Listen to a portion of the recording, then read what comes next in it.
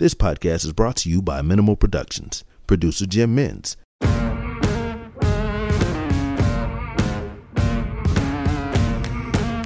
Bail is refused. You're out of order! If it pleases the court. To adopt this affirmation, please say the words, I do. I do. Nothing further from this witness. Given the serious nature of this offence, this case is dismissed.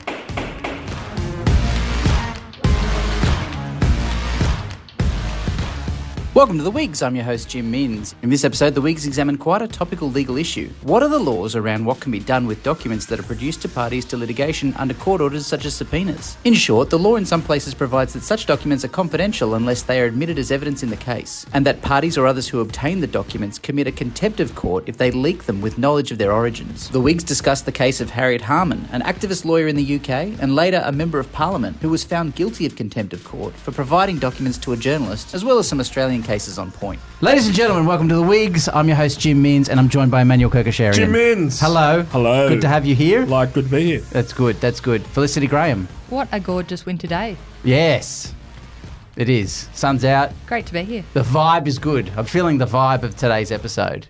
I feel like we're going to deliver the goods.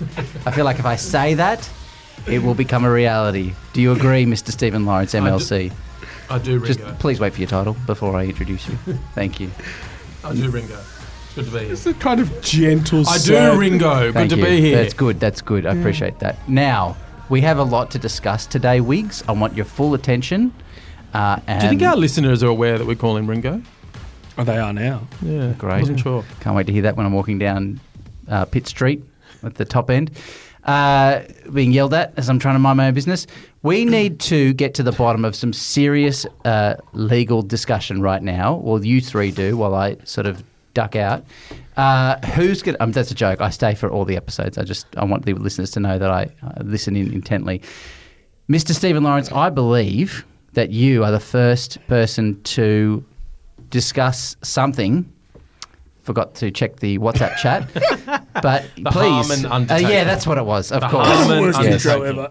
Please enlighten us and the listeners. Thank you, mate. It must have been a rough night for you, or something. Maybe front or something. What's going on? I'm off my game today, but no, it's going to be good. Trust me, this will be one of the best. I reckon this will be podcast award worthy. Go. Okay, so I'm talking about an issue that relates to what's known in the law as the Harman undertaking. Or the Hearn substantive legal obligation. Or the substantive legal obligation. Yes. I was just about to say that.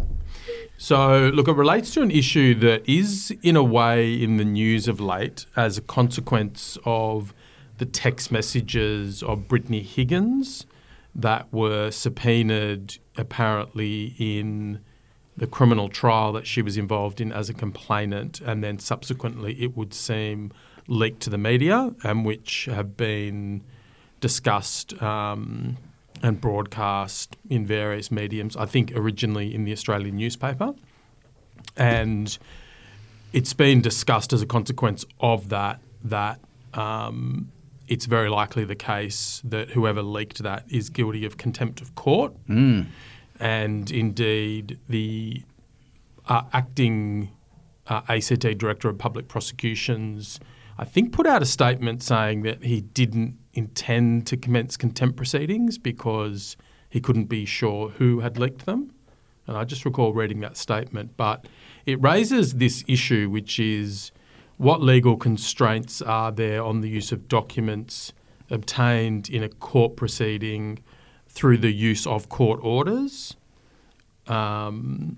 when the use that they are put to is not the use that they were subpoenaed or otherwise obtained for. Can I just ask, Stephen, you said that the messages were subpoenaed. Mm. They weren't subpoenaed from Higgins, though, were they? They were subpoenaed from the AFP or some other part, or were they subpoenaed from her? My understanding is they were subpoenaed from her. Right. Or, if that's wrong, which it could be, they were provided to the parties to the litigation pursuant to a court order for service of the brief. Yeah. But, yeah. I mean, the reason I raise that is because it's a very different scenario, because in the first case, if it's come from her directly to the court, then it's only by court processes that it might have gone out, whereas if it's been given to the AFP or the DPP or whoever, then who knows who might have leaked it. Right? That's true. I mean, I Yeah. think in either situation,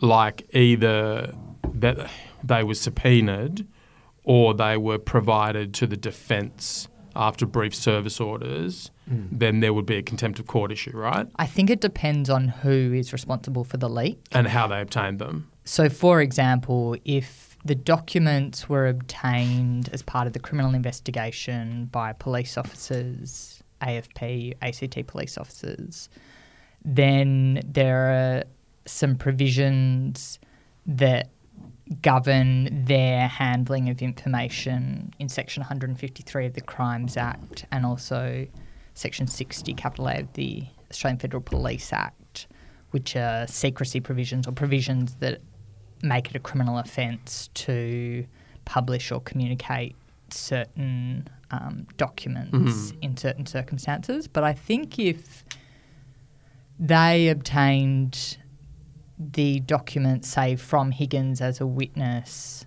as part of an investigation, then the contempt provisions don't strictly apply to them.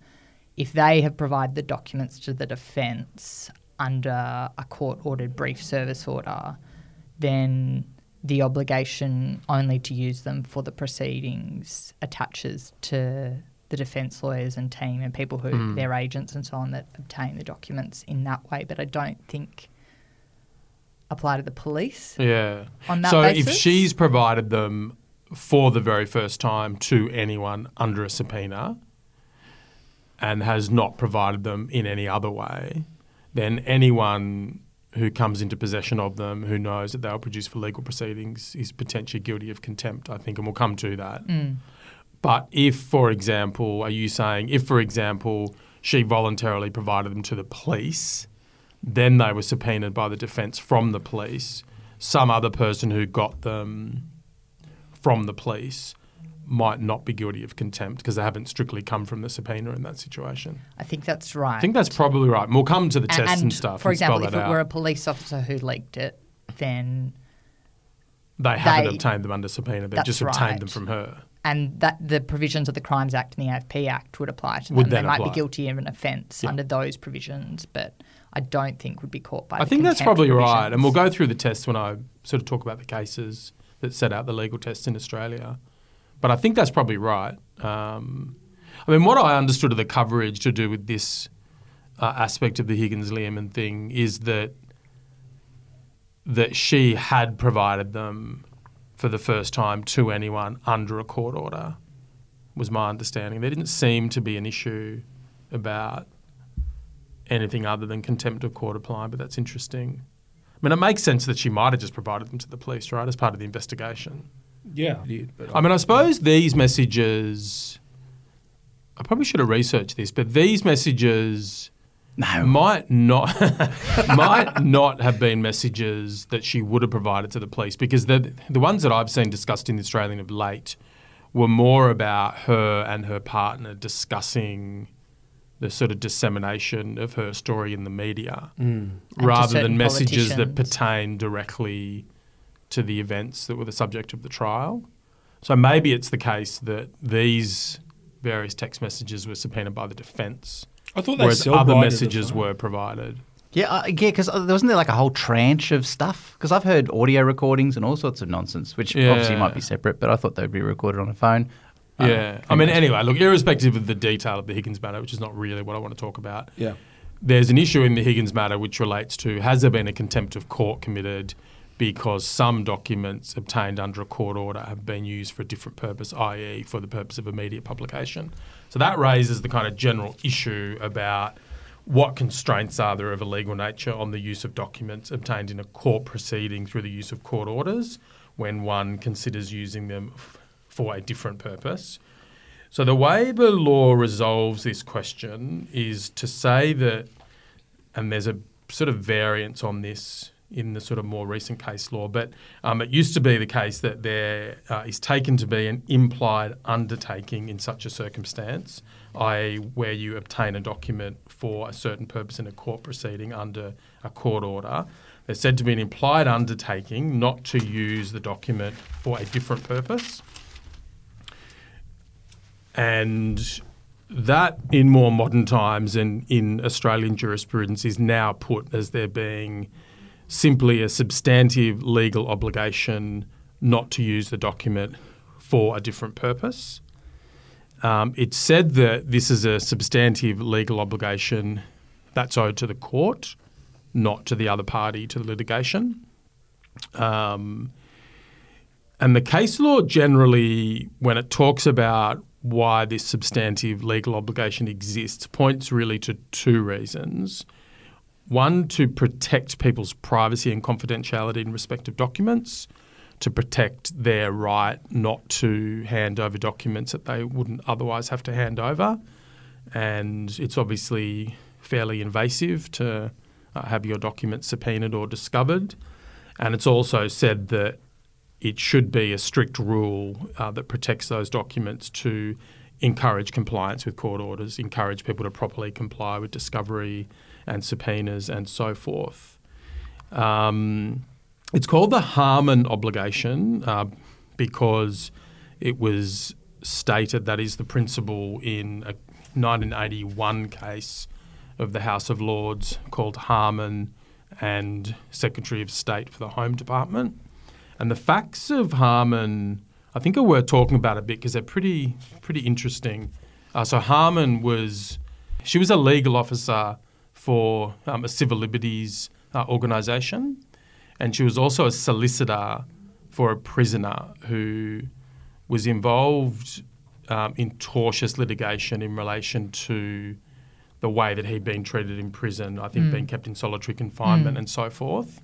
So she sort of had two capacities. She was the plaintiff's solicitor in the proceedings, as well as working in the Civil Liberties Council. As part of that litigation, a whole bunch of documents were disclosed to the plaintiff in relation to the conduct of prison administration, the way that the plaintiff had been detained, and the administration of certain special conditions of confinement. She got a letter as his solicitor in the course of the litigation pointing to a potential conflict of interest between her role at Civil Liberties and her role as the plaintiff's solicitor. And she was reminded in that letter that there was a potential conflict and that the reams of documents disclosed for the purpose of the case shouldn't be generally used by the Council for Civil Liberties. She wrote back to the Home Department and said to them that she was well aware of her obligations and her implied undertaking, and that she wouldn't be using them for any other purpose except as allowed by law.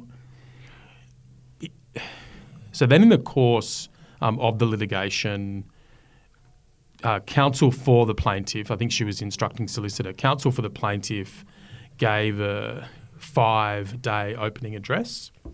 And in the course of the opening address, he read onto the record large parts of the documents.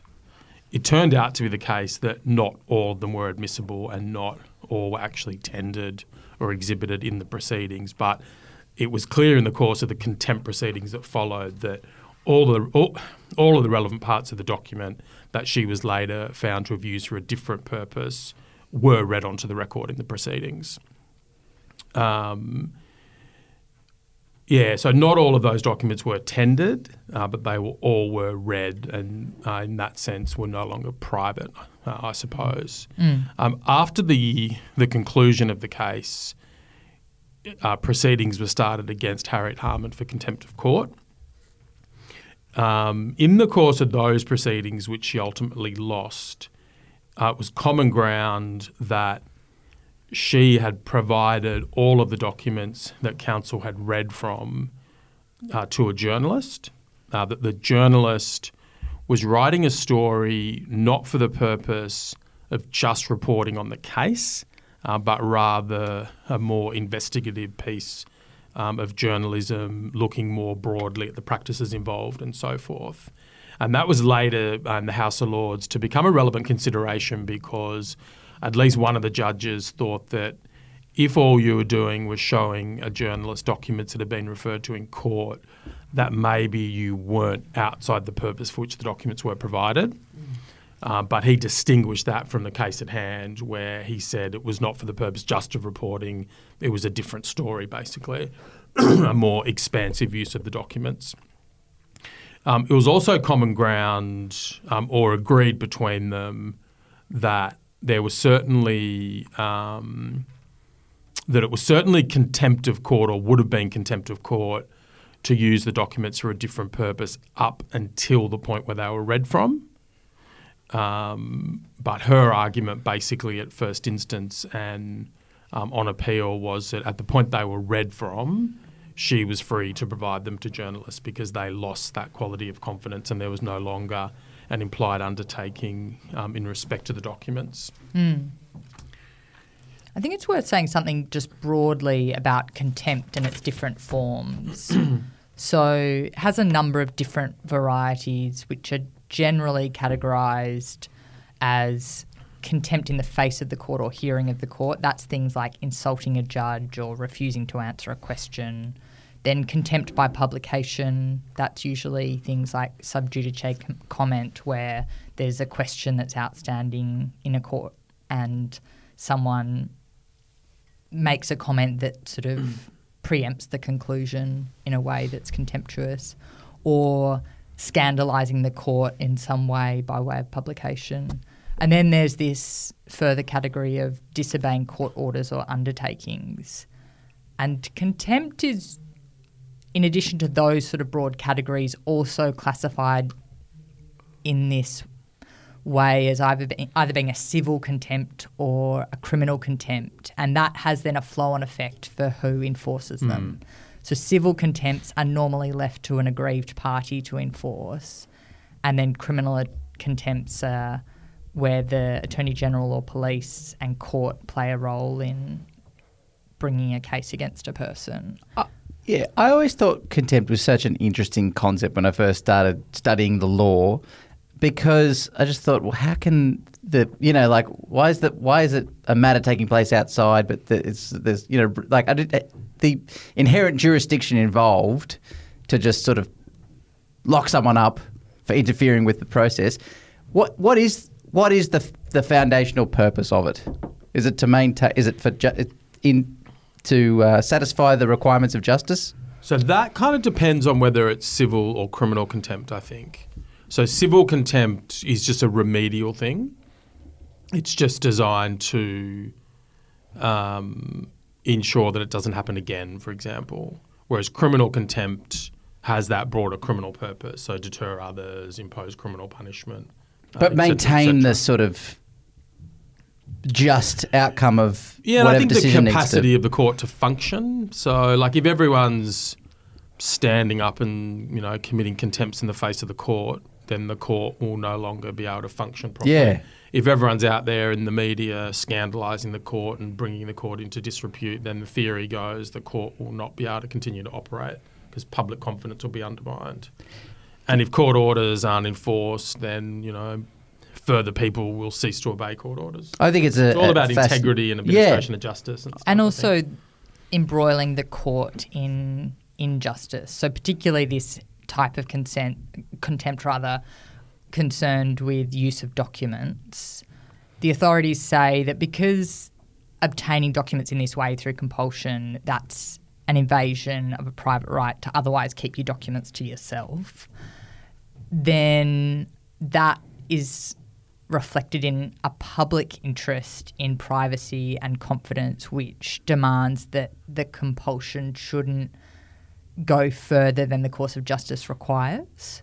So courts should, in accordance with that, not allow a party or anyone else, their agents and so on, people with knowledge of the documents being obtained by compulsion, to use the documents for something else, an ulterior or alien purpose. Because but for the proceeding, you wouldn't have exposure to the document. Correct. Right. And so the courts say, well, otherwise we ourselves would be doing an injustice. And they also talk about what might be a sort of downstream consequence of a free-for-all on documents used in court proceedings as well. Things like, if you've got an interdepartmental memoranda that contains criticisms of people, negligence or misconduct, if these were permitted to then be used more broadly, then you might find that suddenly the documents don't exist anymore. As in people will stop complying. Because they'll know what's ahead of them, right? They'll be destroyed or they'll be said to have never existed or, there'll be these other flow-on consequences. And so in order to also encourage openness and fairness and the proper operation of courts based on available evidence, there needs to be this constraint around how they can be used to a point. So with Harman, it was not a criminal contempt. It was said to be a civil contempt. Anyway, so she was found guilty. She appealed to the House of Lords and the House of Lords ruled against her, so rejected her appeal 3-2. So she was guilty of contempt, even though all the documents that she provided to the journalist had all been read onto the record in a public place, etc., etc.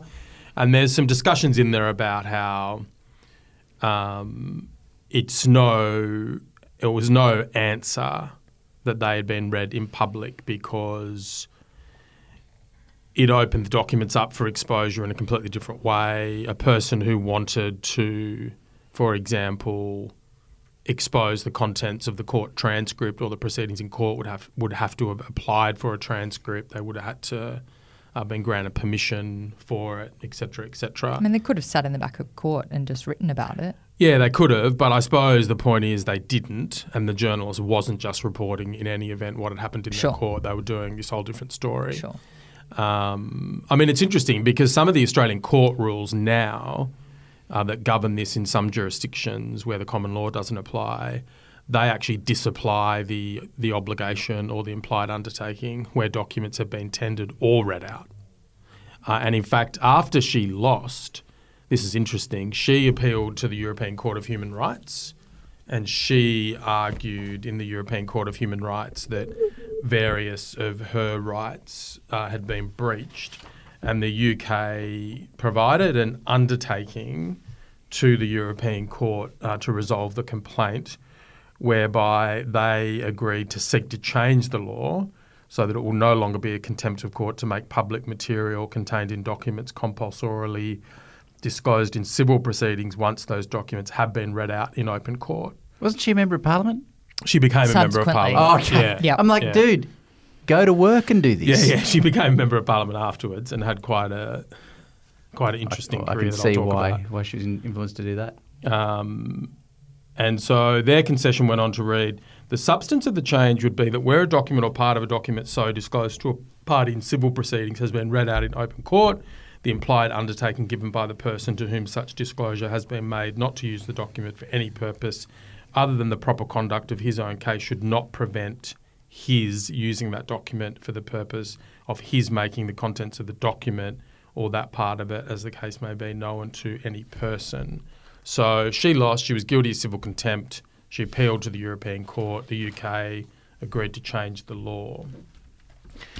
So it's a bit of a cautionary tale, I suppose, for activist lawyers in the sense that if you're going to be helping journalists to write stories about systemic issues, you need to be careful that you're not providing them with documents that you don't have a right to. But it didn't stymie her career because... I think I just ruined that footnote, didn't I? Yeah. She got elected as an MP at the 1982 election, or at a by-election. Was made a Shadow Social Services Minister in 1984, and then she went on to be a minister under Tony Blair. She's still in Parliament, and she's apparently indicated that she's going to retire at the next general election. But interestingly, of note lately, she was the chair of the committee that looked into Boris Johnson breaching the COVID rules and so forth. Yeah, she was the chair of that committee. And she's a silk. She's a silk.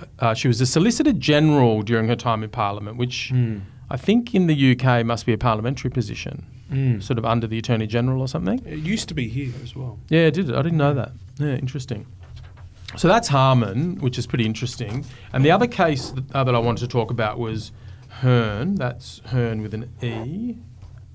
Hearn v Street, which So not Hearn with an H. not Hearn with no E, like Christian Hearn. Hearn with an E. So Hearn v Street is the leading case in Australia on this issue, and it's also pretty interesting. So Hearn v Street was a case where some local residents who lived in the vicinity of Luna Park were suing two companies who run Luna Park or ran Luna Park then. Because of the noise? Because of the It was noise. a noise Oh, nuisance yeah, case. this It's a is nuisance classic. case, Yeah. and they were concerned about, among other things, people on rides shrieking and howling, and all sorts of other noises coming out of Luna Park. And as part of that case, a whole lot of documents were disclosed by people, by local residents and so forth. And there were two, it would seem, instances of contempt. The first didn't seem to lead to action, and that occurred when the companies or representatives of the companies leaked various subpoena documents to the Daily Telegraph, or some newspaper at that time in Sydney. I think it was the Telegraph. Yeah, it was the Telly, yeah. Yeah. And there was an exchange of letters between the lawyers where it was agreed that that shouldn't have occurred and so forth. Then further... The Telly published then disparaging No. reports about the residents' claims. Yeah. That's not the saying telly how I spurious know. they were. Okay. Not the telly I know. All right. If you say so. But then there was an apology. Then there was an apology and an Thank agreement God. not to do it. That's about right. And then things got more sort of interesting where the companies then decided to lobby the state government for a law change to basically defeat the case. And they provided material that I think was affidavit material. Affidavit and that had been provided under court orders expert material to the relevant minister. And then when there was an argument later about who was going to pay the costs of the matter, the residents were saying, well, you didn't tell anyone that you were going to get this law change. We incurred all these additional costs when you, in a more timely way, could have dealt with this. Then the documents were disclosed that showed that the companies had provided that material to the minister, and there was not such a conciliatory approach taken on that occasion in relation to the contempt issue, and contempt proceedings were instituted. And the issue basically that found its way to the High Court related more to the question of whether agents of the company who hadn't personally given the implied undertaking or weren't arguably bound by the substantive legal obligation were guilty of contempt, or could it be the case that only the company itself could be? And that issue was resolved against two individuals who were directors, I think, of the relevant companies. managing director and development manager. Yeah, and the High Court found that no, the implied obligation or the substantive legal obligation applies to anyone who comes into possession of the documents as long as they know that they were, broadly speaking, obtained in legal proceedings.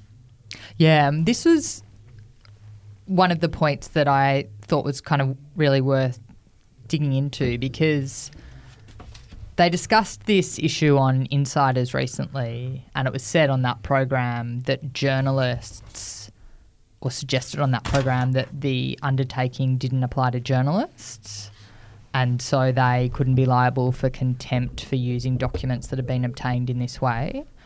And depending on the factual circumstances, I think that's quite wrong, because I think this case of Hearn and Street makes it clear that depending on the state of knowledge of a third person, they can be considered to be bound by the implied undertaking, and therefore that can give rise to consequences for them for contempt.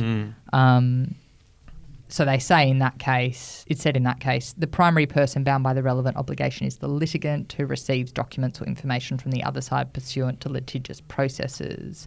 The implied undertaking also binds others to whom documents and information are given, and then there are some examples provided. Expert witnesses who are not parties commonly receive such documents and information and are bound by the obligation. It's likely that in the future documents and information will be provided to persons funding litigation who will likewise be bound by the obligation. If this principle did not exist, that is, that third parties are also caught by the obligation, the implied undertaking or obligation on the litigant would be of little value because it could be evaded easily. There's no support in the authorities for the idea that knowledge of anything more than the origins of the material in legal proceedings needs to be established. In particular, there's no support for the idea that knowledge of the implied undertaking and its consequences should be proved, for that would require proof of knowledge of the law, and generally ignorance of the law does not prevent liability arising. So journalists publishing, say, these Higgins text messages, if they knew that they had come into their possession or into the leak, their source's possession because of being obtained under compulsion. If. Well, if they knew, if in fact they did. So there's two ifs, right? We don't know that they did come into their source's possession in that way. Sure. Knowledge. Yeah. Then potentially there could be a contempt. That's so. You still have to know. You still have to prove that the journalist knew that they were acquired in that they have some connection to the court proceedings. Correct. Right? That seems to be basically like the only requirement. Well, that's going to be impossible. They don't have to know that they were obtained under compulsory process. No, they do have to know the origin of the document. In the sense of knowing that they were obtained under a compulsory court order. I didn't read Herne Street that way, I must say. I mean, but short of somebody actually giving that evidence or the document saying on its face this was acquired pursuant to a compulsory whatever, you're never going to be able to prove that either. Let me just read you what I thought. Right. Knowledge of anything more than the origins in of the legal material proceedings. in legal proceedings. So at 112 of Herne, it says my copy's slightly obscure, but there is no support in the authorities for the idea that knowledge of anything more than the origins of the material in legal proceedings needs to be established. So I would read that as this is a document that came into existence or was provided in the context of legal proceedings, not necessarily some knowledge of compulsory process or anything of that nature, which I think is pretty material, I think, in terms of a kind of guilty mens rea. I mean... What do you guys think of this as a matter of policy? Like, should this be the case? So I think that, yes, I don't think it should be carte blanche in relation to documents that you get in court proceedings if they're not used in court proceedings. Yeah. Because, and you know, as we know as criminal lawyers, that there's no such thing as privacy in a criminal trial. I mean, the documents that are subpoenaed, and there's variable practices, right, in respect of this, because sometimes you'll subpoena a hospital or sometimes you'll subpoena the cops, and a lawyer will turn up and start talking about privacy and trying to apply strict standards. But often documents are just returned to the court with no sort of concern for that. So highly sensitive stuff is disclosed. There has to be limits on that. I agree. But this idea that journalists, for example, are going to be guilty of contempt if they publish something in the public interest just because it's got an origin in legal proceedings, I don't think that's a proportionate burden on the implied freedom. Like a journalist who gets, for example, material that seems to be quite relevant to the origins of the whole Higgins sort of expose of the allegation, maybe that could be relevant in turn to the payment to her from the Commonwealth. The idea that those journalists are guilty of some form of civil or criminal contempt always necessarily just by publishing, I think that's quite a burden when you think about it. And this idea that virtually no mens rea would be required apart from knowledge that they somehow emanate in legal proceedings, I'm not sure the High Court, if that question was posed in a focused way, would say that that's a satisfactory state of affairs. There's got to be limits, I think, on this. So I first came up against this in a practical sense in a case in Wilcannia local court of Philip Bugmy, client of mine who was tasered by the police in Wilcannia in circumstances that were ultimately ruled to be unlawful. And we subpoenaed in that case the police standard operating procedures in relation to use of tasers to show that there have been a number of breaches of the standard operating procedures in terms of how the taser was used and the failure by police to do other things like de-escalate the situation. And at the end of the case, I wanted to present a paper about the use of tasers and use the case as a case study at legal conferences. And so I applied to the magistrate to be released from the undertaking in relation to the standard operating procedures. And I did it because even though the document had been tendered in the proceedings, which would, under New South Wales authority, suggest that the obligation had lapsed, I just wanted to make sure that I was on solid ground about that and to make a formal application, because it's a very big document, that one too. Yeah, well, it's since been made, or a version of it has since been made public by the police on their website. But we had the version, at least as at that time, that was the one that was the internal police version. Yeah, but I think it is something, especially in different jurisdictions, that people need to pay careful attention to, because there's some authority in Victoria that, from the Court of Appeal, that says that if a party wants to use a document to which the obligation applies for some other purpose, even after it has been tendered in open court and obtained that sort of public document status, the party should still make an application to the court to be released from the obligation. That's this case of British American Tobacco Australia Services and CAL, a 2003 decision. Which has not been followed in New South Wales, 43. right? Yeah, as far as inconsistent with Hernan Street, I think. Yeah, so I think in New South Wales, although many of the comments are in Obiter, so there's a case, just for example, Moage Limited and Jagelman and others, a 2002 New South Wales Supreme Court case. Justice Giselle said once a document has been read in open court, however, it loses its confidentiality and loses the protection of the undertaking. But and there are many other cases. Because there seems to be a distinction here between read out and tendered, right? Yeah, and or Hernan Street received talks into about evidence. tendered, received into evidence. Yeah. Yeah.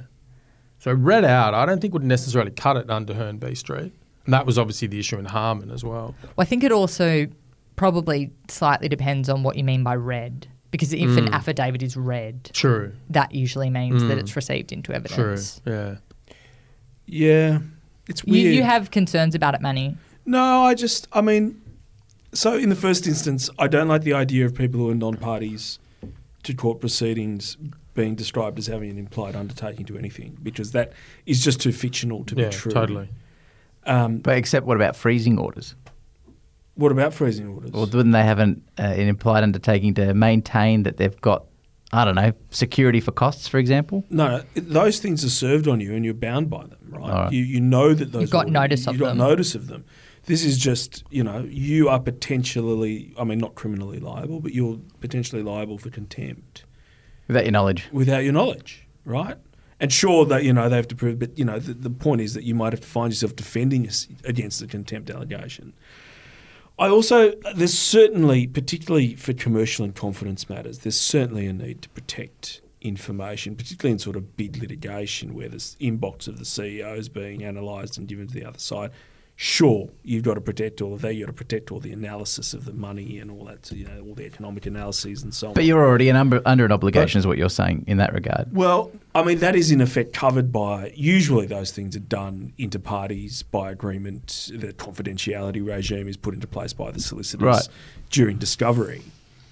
And if not, it would be covered by these undertakings. But I just wonder whether the solution is not so much it being a contempt, but rather it's sounding in damages. Like, if you have published this thing and it is the subject of a court order and it causes somebody financial harm, then, or some sort of damage, then let's have a tortious liability for it. But otherwise, why impinge on free speech when you're getting in the place where journalists who get leaks all the time from members of parliament and members of the of governments and so on, some of which are criminal leaks, that is, they're in breach of some act here or there.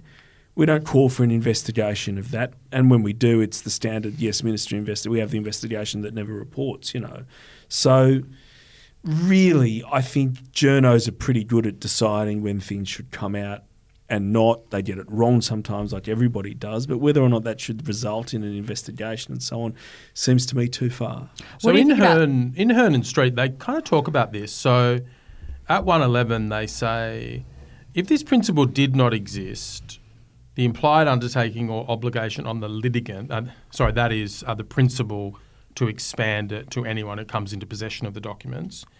The implied undertaking or obligations would be of little value because it could be evaded easily.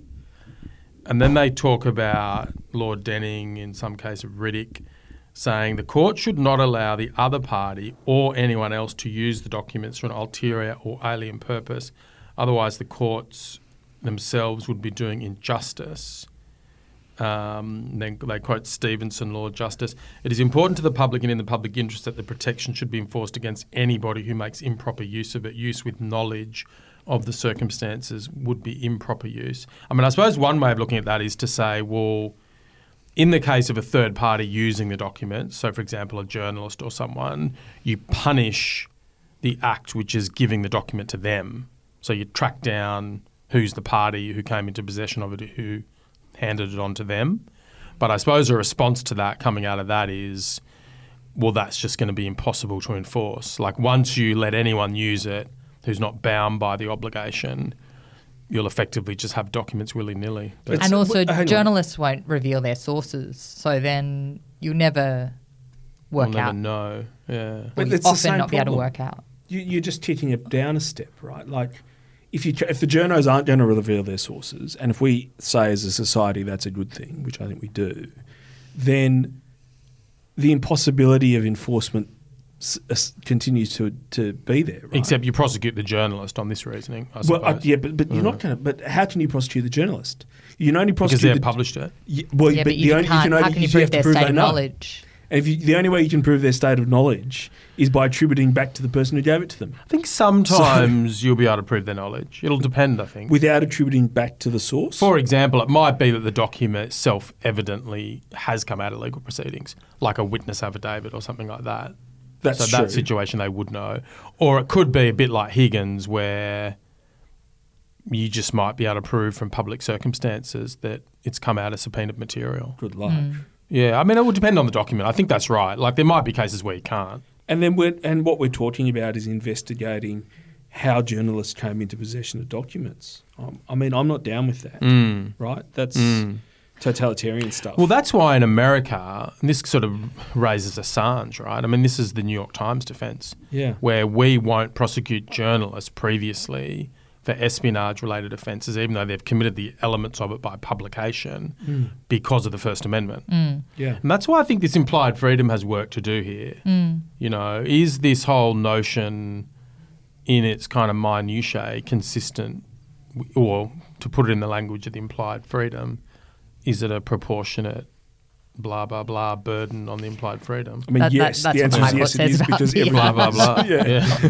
What do you think about this scenario? Because this is another scenario where I've applied to have to be released from the obligation or undertaking, where documents are obtained, for example, in family court proceedings relevant to the credibility of a witness I'm about to cross-examine in criminal proceedings, often where my client has a familial relationship with the other party in family proceedings, and so they're a party to the family court proceedings and they're a party to the criminal proceedings as the accused. Do you think that there should be, Manny, any process by which those documents can be used, or should there be any constraints on them? They've been obtained. I think there should be a law that says that these undertakings don't apply to criminal accused insofar as they want to use documents for their defence. Full stop. Just on that, by the way, just on family court, it's broader in the family court, right? Because in the family court, even if they're tendered or read, you still can't use them. Yeah, there's a statutory bar. Yeah, there are some. Unless you apply to the family court. Yeah. It's a nightmare. But I think an accused in a criminal trial should be able to use whatever documents he or she can get their hands on. Yeah. As a matter of policy, you know. Why would you prevent them from doing that? You know, the relative harm is such that their rights should triumph. And, you know, you would think that in circumstances where a criminal court lets you use that document, that the original court that it's come from would in any event grant access. That's right. So on a policy level, why should you have to go through the Why should you have to go to the other court, right? Because and there's actually a case talked about in in a paper that I read that there's some authority for the proposition that another court can relieve you. So, for example, the family court has held that it can relieve people of the implied undertaking to the federal court, which maybe that's kind of getting at this idea that substantively it's perhaps not that material as a requirement, because if one court, superior court or court of equal jurisdiction, is going to let you use it, presumably the other one is. And I would have thought use for credibility in a criminal proceeding would be a prime circumstance in which you would almost always get leave. Yeah, I mean, I have. So there's a couple of other things I just wanted to talk about just before we finish up on this. In terms of what is this Jim's sort of cracking the whip. ulterior wrap this up, dude. purpose, it's obviously going to be enlivened when you tender a document in a different proceeding, etc.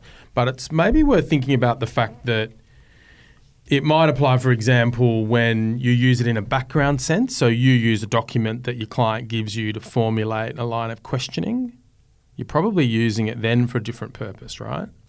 Sorry, what was that example? So you use a document that your client gives you that's come under compulsory process in a different court to formulate cross-examination. Use it to cross-examine a witness. Yeah, you can't do that. Use it as background to formulate your questions. Even though maybe no one's ever going to know, you're probably breaching the undertaking, right? Yeah. Yeah, I think you are. For sure. I mean, I don't look at those. You know, sometimes you get them on a brief, and the first document is like, and I ring the solicitor. I'm like, "Is this from another proceeding?" And they're like, "Yep." You're like, "Oh, I'm not reading it." Yeah, you have to. You probably shouldn't, right? Well, you've just got to be careful because you find yourself putting some proposition that's in the back of your mind that's come from this document. I thought you were going to say that. And then things unravel. You'd be like, I read somewhere where this had, and yeah. Yeah, it's quite a trap for young players, this, I think. Yeah. Quite a trap for young players. Because unlike maybe a lot of rules, I don't think it's necessarily intuitive, right? I think as a young solicitor, for example, you might get given documents from a client that come from the family court or come from wherever. You might think, of course I'll use that. But there's actually this kind of whole body of law around that's not necessarily consistent with some ethical framework you might have in your head.